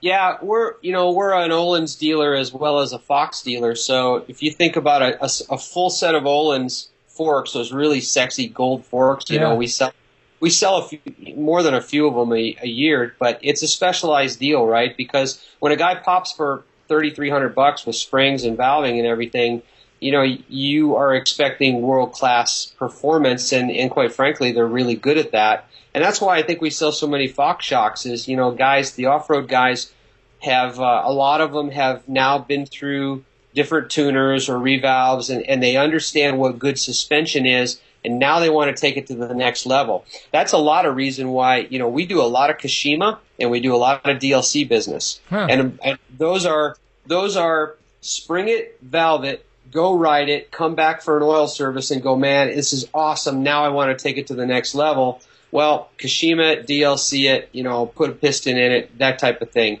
So I think that just the evolution of guys that have gone from completely stock stuff, twisting clickers, and now they've had a few revalves or they've, gone here. Now they're like, man, I want to make this bike as good as possible. So, you're looking at really about $3,500 to $7,000 to make that happen, depending upon the brand you choose for your aftermarket stuff. But it is good. A lot of the reason it's good is they machine the tolerances on this stuff so perfectly. It's like, I shoot, so I'm into shotguns, right? And they'll have different shotgun components, and the one that fits together perfectly, it becomes the max grade, that you spend extra money for. So if you think about that in suspension, the cartridge tolerances are perfect. The cartridge rod and everything fits perfectly. The inner and outer tube are mated perfectly. The bushings have the right clearance and stuff. And man, when you ride something like that, it's amazing. And you can see it like Bubba. Watch Bubba ride Supercross. He's crazy and knocks himself out once in a while, but when the dude's on, and the coverage this year has been great because they have those high-quality super slow-mo cameras. Yeah. If you really watch that stuff, you can see Villopoto's fork flexing when he hits a whoop, and it's flexing 3/4 of an inch if it's a millimeter. And when you really tune in on that stuff and see how well they have those bikes tuned for that, yet how stiff they are, it's all about having those components sliding and not creating any friction or stiction, as they call it, And the same with the shock. The shock takes most of the heat of the suspension, so things swell up. So the piston band now has to seal against a wall, a shock wall that's now bigger. Right? If it doesn't, it blows the oil past there, and all of a sudden you've got something leading through, and it gets mushy. So there's a lot of stuff out there you can do to your stock suspension, but I go back to the basics, man. If you're looking to improve your bike, go out there and twist the clickers and really read your manual and understand. We have just a short 4-page little tuning guide on our website. It's free. You can go up there, click on, download the tuning guide, and it's not anything super technical, but it's designed for the guy who bought a new bike and he really wants to understand suspension and get his bike to work better. So talks you through, how to set your sag and go out and, how to spin your clickers and find out where exactly is the best setup for you. And then once those guys do that and they really get on board with, wow, there's a difference there, that's when, they can understand the value of going to a good tuner and finding a revalve and taking it to the next level. And then to your point earlier, then the next level after that is big dollars. And it's funny though, because, $4 or $5 grand to a mountain bike guy, no big deal. They'll do it to save grams. Yeah. A dirt bike guy, we're all cheap bastards, right? Yeah, we're riding the most expensive thing, like, in the dirt. Yeah. Do you ever have to explain to people that their bike came with a range of dampening and that the clickers will only take it so far? For example, an SX versus an EXC type suspension, or the range of the dampening is so much different, the clickers may not even overlap the settings. Yeah, it's very true. And, that's another one of the really top things is, hey, I just spent $9 grand on this thing and it sucks. No. And I've spun the clickers this way and I've spun them that way. So what do I do? And yeah, you really have to look at your needs and where you're going to ride the bike, because an SX is different than an XC. And, a Beta RR factory edition is different than the standard RR. And, the same with WRs versus YZFs and so forth. And so everybody's got an off-road version and a moto version. But what you really have to hone in on is your specifics is, go to the basics, is make sure your sag's right. If you're trying to tune your engine and you don't have the right springs on the bike, you might as well just close the garage door and throw your arms up, because it's not going to get that much better. You have to start with the basics, and it's a building block system where you start with your springs and then you adjust your clickers and get it as good as you can get it, and then you start adjusting things like triple clamp height with the forks and sag and axle placement and a lot of little tuning things that you take it a step at a time, because exactly. It's a black art, and it's you can make a lot of mistakes. One step at a time. That's key. Don't make 5 or 6 changes and then expect it to happen.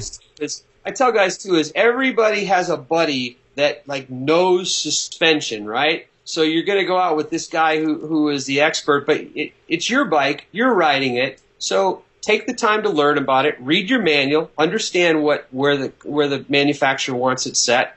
Set the clickers somewhere in the middle if you don't know. Go ride the bike. Then set the clickers completely stiff. Now, I'm disclaiming this because my attorney said I have to do this. Is that, Alan doesn't say set it stiff and go bonsai, but, stiffen the bike up, go ride it down your quarter-mile section, and then on the way back, set everything soft. You'll understand in an afternoon really what your range, to your point, is, what is your range of adjustment, and then you can hone in on it from there. But quite frankly, without turning this into a sales pitch, it's pretty disappointing that the level of the suspension on a bike that's $9,000-$10,000 these days. I just to keep expecting the manufacturers to step up and have something that the average C rider may go, hey man, this is good enough for me. Right. And I don't see it out there. I just don't see it out there.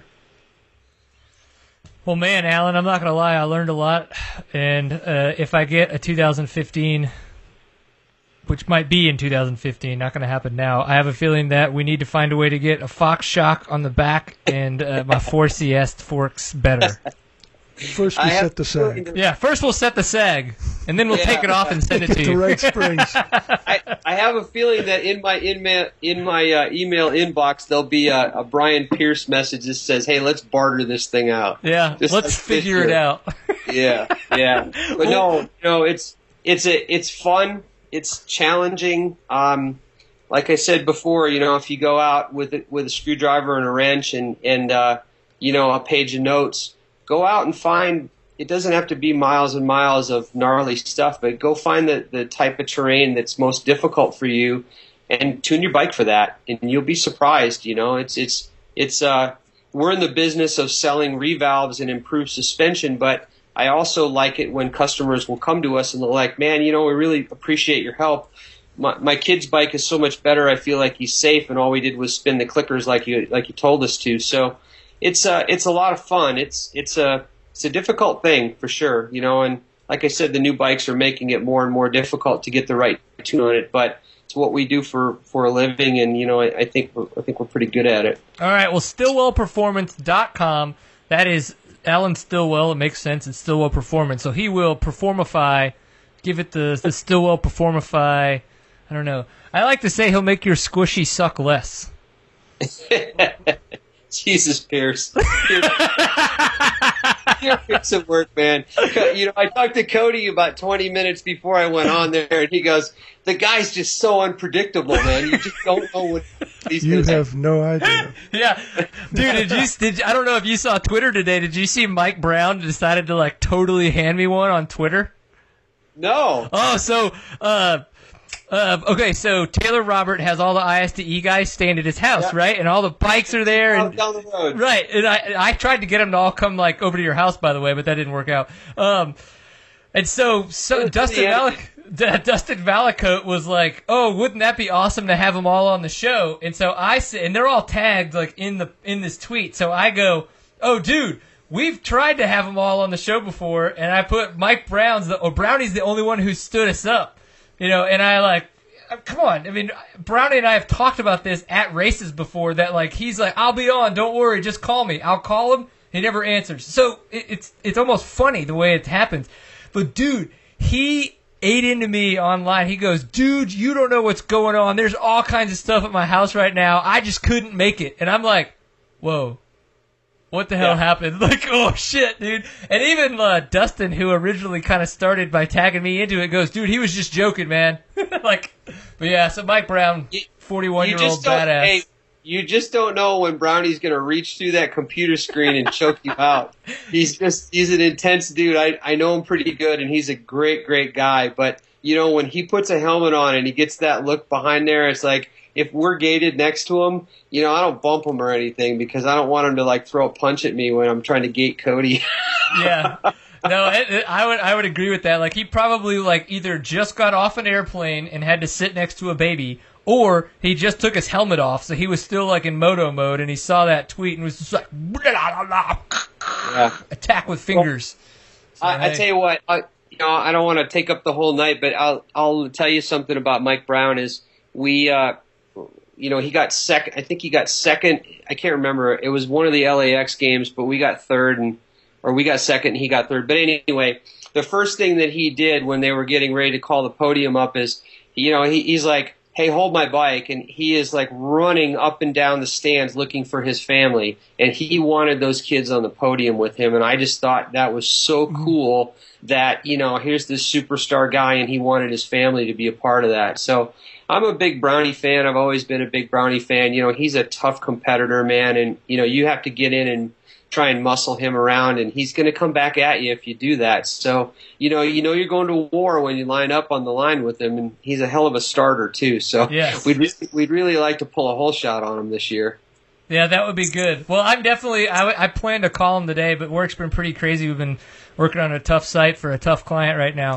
But I want to call him and just be like, hey, buddy, I was just kidding. Sorry I riled your feathers up. We're still friends. You're not going to hit me, right? Cool. At least he cared. Yeah, he cared enough to chew me one on he tweeted me a hard one. There you go, man. That's Brownie. You always know where he's at.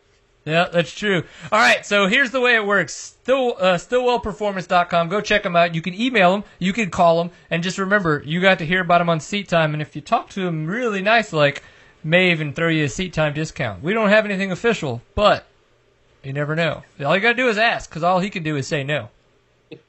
Thanks, man. Yeah. I appreciate that. Hey, I gave you an out. You can say no. That's right. Hey, you can go to our website. There's a free consultation request up there. You can click on it. You can talk about your suspension with us. We'll go over what we've learned, what we know, and how we can help you. And then, like I said before, you can go up and click on and download a free tuning guide that, it'll get you started. It's not all the magic, but it will definitely help you guys learn about it, get started. And that's what we're about, I'm sitting here 9 months into a broken back, so I've become real cognizant of the fact that we're in a dangerous sport. So, getting your suspension right helps you ride safer. It'll make you ride more relaxed, and that's really what it's all about.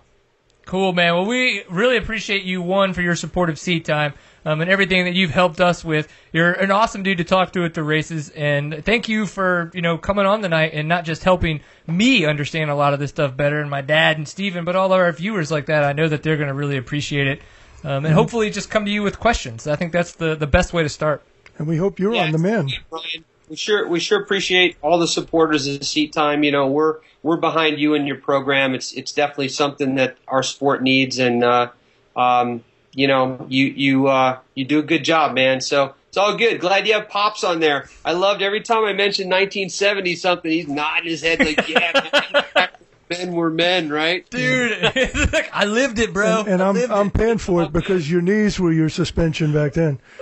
There you go. Yeah. So hopefully we've answered some questions and helped some people. But if you guys have questions, we're here to help, and we do this every day. So we think we can help you make it better. Sweet, dude. Well, go get some dinner, maybe another painkiller, some more adult beverages, however you plan to mix that. Just do it, responsibly, I guess is the. I'm still on island time, man. Those painkillers, those are pretty great. Watching the sun go down. So thank you guys.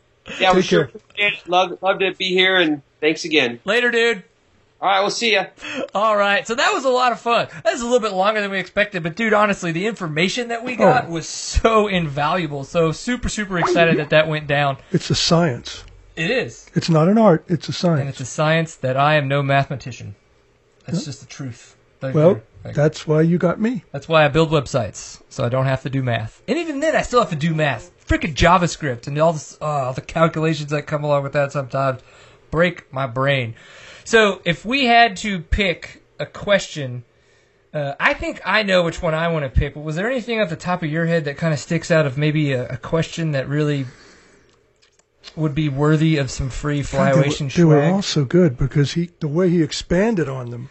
And see, that's why the one that sticks out in my head, it was one of our earlier ones. Honestly, it was the one from Eric Miller. It was the elongated, the desert race. Yeah, the 175 pound, 6 foot 5. I think not only did his answer to that question give us a lot of information, but he was able to continue to come back to that exact question. And it was like, well, back to that. And so that's why I feel that was such a valuable question in this Q&A. I mean, do you have an agreement, a disagreement? Totally agree. Okay. They made reference to it 2 or 3 times through other questions. Yeah. All right. So I'm going to say it, that Eric Miller is going to be our winner for some Flyration swag. But I am also going to talk to Dale, and I'll go through for some other questions, because I think we had a lot of good questions. I was very, very appreciative of the fact that everybody was able to get in the chat room, find us on Twitter, hit us up on Facebook, and be able to drop questions to us that we could then ask Alan Stillwell. We know that Alan's talkative. The 4-chamber discussions was invaluable. Yeah. I mean, we were probably actually patent that. Copyright it and put it on the internet of its own little piece. I bet people will be coming back to his comments on Seat Time for months.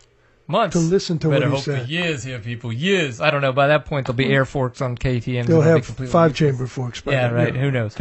So one of the little things that I wanted to talk about, one of the randoms that we just don't get a lot of time with other guests, and the way the format of the show works, if you will. The Works race this past weekend seemed to be awesome. A couple of our viewers were sending us messages like, did you see or hear about the racing that happened between Gary Sutherland and Ricky Russell? For those who don't know, Ricky Russell is a GNCC XC2 racer. He is in the title chase right now. A little bit points behind with the Baylor brother, Grant Baylor, but he's definitely still in contention for the XC2 title. Well, he's from Washington, so he's in home right now while GNCC is on a break, and he's at this Works. Well, he pretty much goes head-to-head the whole time with the current Works points champion, Gary Sutherland. And apparently it was down to the very last bit of turns in the Endurocross section where Gary Sutherland was able to make, keep, and get the win. So make the pass, keep the pass, and then get the win.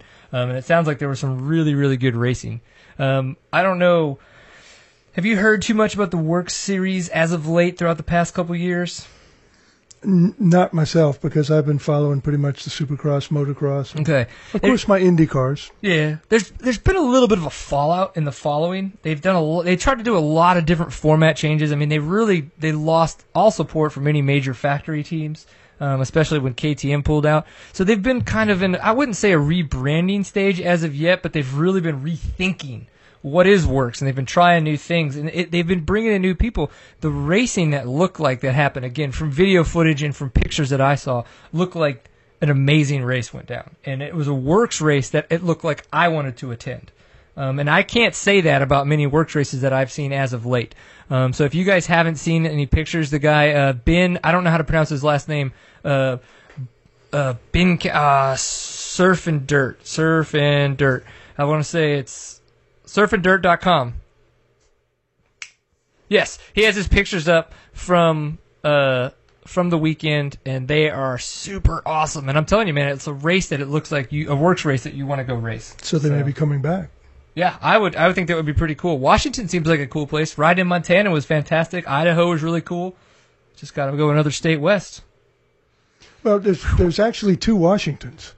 You've got the Cascade Range leading down towards Seattle and the Olympic Peninsula, but then you get into shadows in the east, and it's desert. From the mountains to Spokane, it's a desert just about. So really, state of Washington is two different states. Yeah, that's our good buddy Brian Elliott. He's kind of from up in the Montana and Idaho area, and he says that there were places around Boise where he could go south and hit desert-type riverbed desert, and then head north, and then he'd be in the stuff like we rode at the 2-day ISDE qualifier, which was just wicked cool mountain single track, like Colorado-esque. So it's really neat. That just seems like a really cool place, and one day it would be awesome if we could make it up there. You could bring your 990 and the 990 key, and I'll bring whatever bike I'm on. I think it's going to be a 350. I would recommend a 350. I think we're going to go with the 350. But the size of that four-stroke would just be magic. Yeah, I think it'd be fun. It'll be fun. All right, so episode 137. I think we covered some awesome stuff. Cody Baker, thank you so much for coming on the show. J-Day is a great series, and I do. Brooks, their KTM rep, right before the show was like, dude, figure it out. Get your way up here. We'll get you on a KTM to race. And I was like, you got it. Let's figure it out. We'll make it happen soon.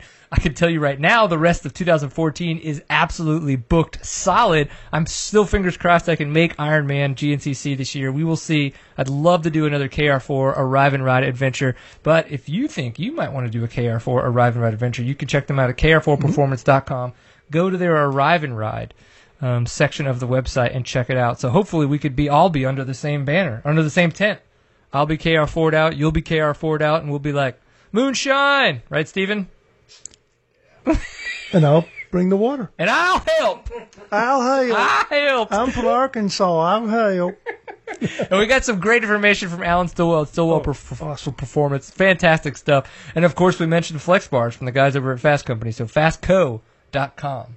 And Fly Racing at flyracing.com. Giving away swag to the best question. Eric Miller, congratulations on your win. We will be reaching out to you to figure out sizes and all kinds of fun stuff. We're not telling you what you're going to win. It's just going to show up, and you're going to be like, oh, this is magic. It'll be a good time. I wonder if that desert rider has size 15 feet like mine. Because he can get boots from Fly if he does. Aren't many boot makers that make 15. Yeah, you and your big old feet.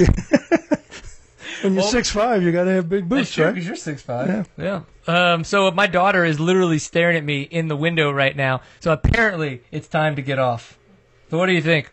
Episode 137. Thank you guys very much for paying attention. This has been Seat Time, the online show for the off-road enthusiast. SeatTime.co is the website so you can see all of our archive shows as they have happened in the past. Highly recommend you going back and finding episode 1 through 10. Highly 11. Recommend. And episode 11, the one that my father was on, first time on Seat Time. Everybody's got a first time. How was his? Go find out. So we're on Facebook. Facebook.com/SeatTime is where you can find us there. We're on Twitter. It's Twitter.com/SeatTime_CO. We do enjoy tweets, so tweet us real hard. Instagram, if you're looking for fun pictures, we've got them. It's just Seat Time. Look for it. Remember, Stitcher or iTunes. You can subscribe to us, search for Seat Time, 2 words. Or subscribe to us on YouTube, and you will get invites for live events like we're happening now, or when we upload videos. Thank you, everybody. This is Tuesday night in Texas, and we're going to go to sleep. It's a wrap. Peace.